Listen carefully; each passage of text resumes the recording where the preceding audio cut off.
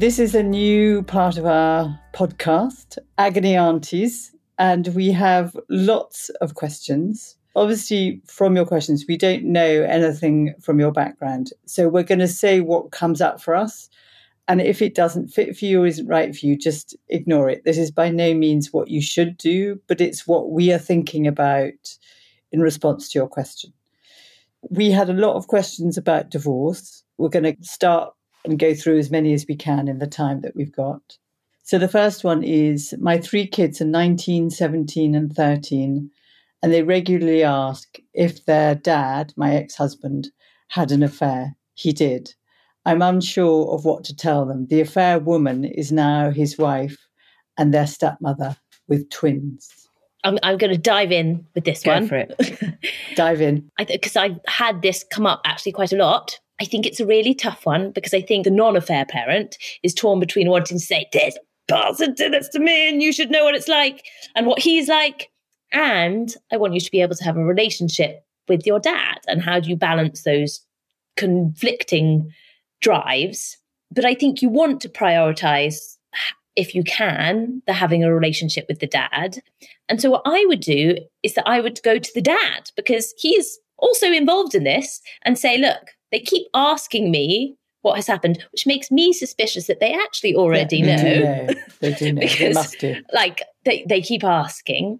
And so thinking together, if you have this kind of relationship with the dad, how can we create a narrative that's the same from mum and from dad around how to explain the truth that this thing happened, but in a way that allows them to continue to have a relationship with their dad that doesn't demonize him, because adult relationships are complicated and it's not about saying somebody is bad. It's about saying, this is what happened and you might have lots of different feelings about it, but we want you to know, we both love you. It wasn't your fault, all of those things. Yeah. So that's what I would say. Oh, and don't talk about sex. Don't give them any sex details. Oh, good. That's a good one. Okay. No, your children don't need to know your sex life. No. Yuck. I don't think we can better that as a response, Em. I would just wholeheartedly agree with all of that. I think that is excellent. The only bit I'd add is there isn't a right or wrong.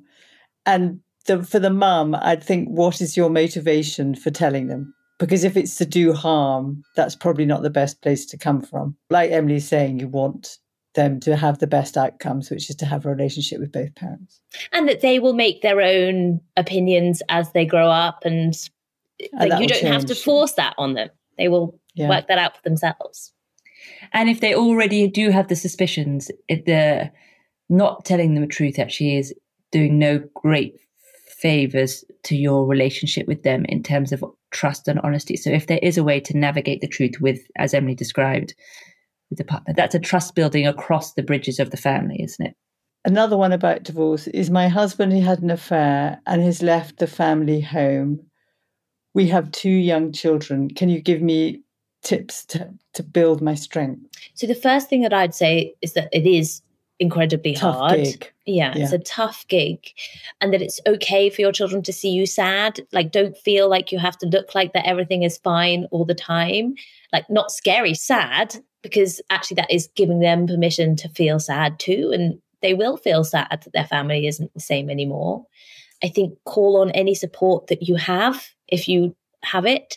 I think the other thing that can be helpful is find other people in a similar situation, whether that's like online or Gingerbread, I think, is the charity that has a lot of resources around single parents who are dealing with the same things and can give emotional support, but also like practical tips around how to manage as a single parent.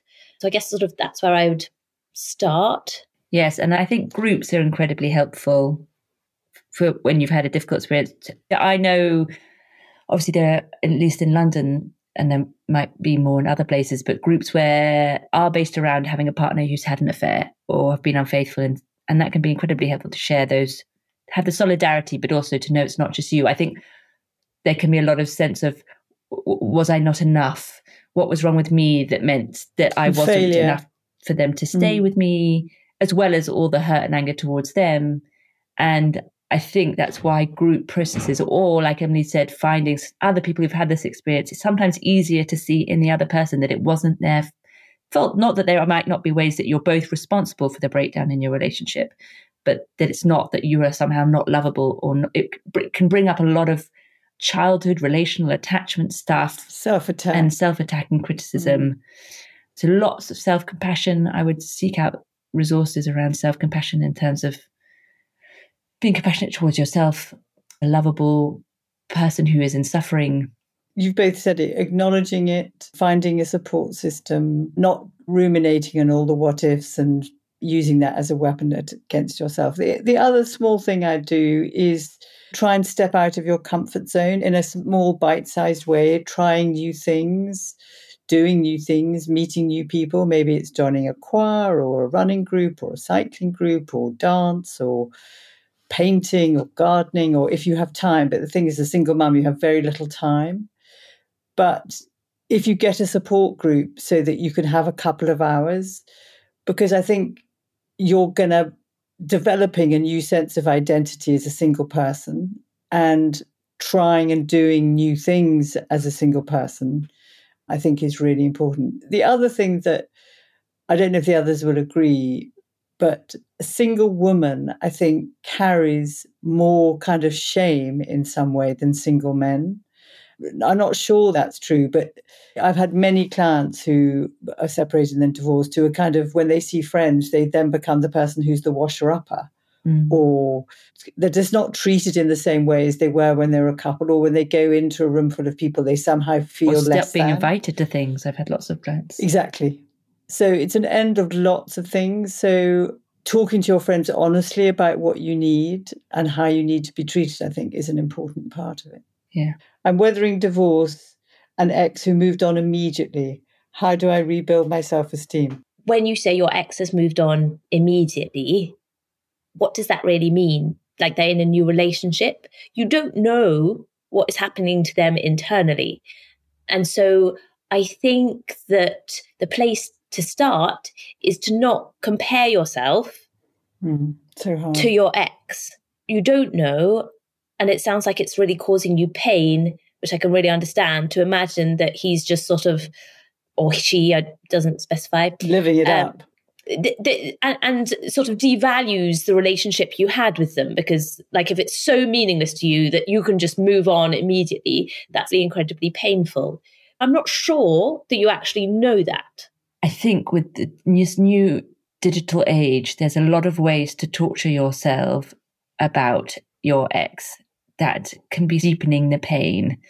So if you are on any form of social media that allows you to look at your partner with his new partner, I would delete it or I would block it. And if there are people out there who've had partners who've had affairs, it often makes it so much worse when you go hunting for every little piece of betrayal that you can, because I think the rage and the feeling like you've been duped, that you've been a fool, that you've been done to, that they've done the stuff behind your back, can really drive a desire to like find every morsel of betrayal. Like, where were they then when they said X and they were on that trip and they were on Y, and look at bank statements. And there are so many different ways that we can track people now that if it's possible to just take that information out of your grasp, delete it, give it to somebody else, sign out, change your password, whatever, get someone to change your password so you can't log back in, because these things are so compelling, and get someone else to help you get rid of the ability to do it. I think this is an Esther Perel phrase, but death by 1,000 cuts. I mean, it can really just turn what is painful into agony. So if there are ways of keeping a distance while you heal from your partner's new partner and from them, I think that's also helpful. Thank you for listening. When I listen to other people's podcasts, I always have a different answer or like a similar version of the same answer of the questions asked. So we'd love to hear from you if you have any different thoughts. And thanks so much for listening. Do share, rate and subscribe.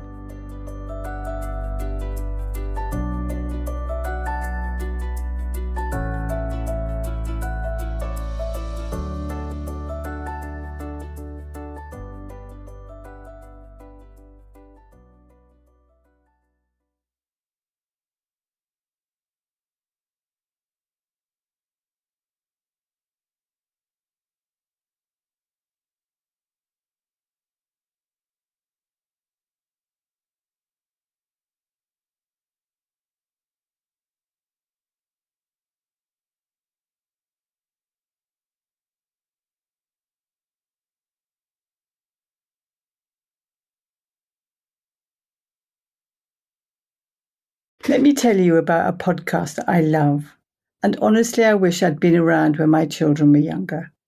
The Motherkind podcast explores how to feel happier, more confident, and empowered in your motherhood, even in this world of pressure, judgment, and comparison. Host Zoe Blaskey is the UK's leading motherhood coach, and I love her kind, wise, and empathetic approach to the challenges mothers face today.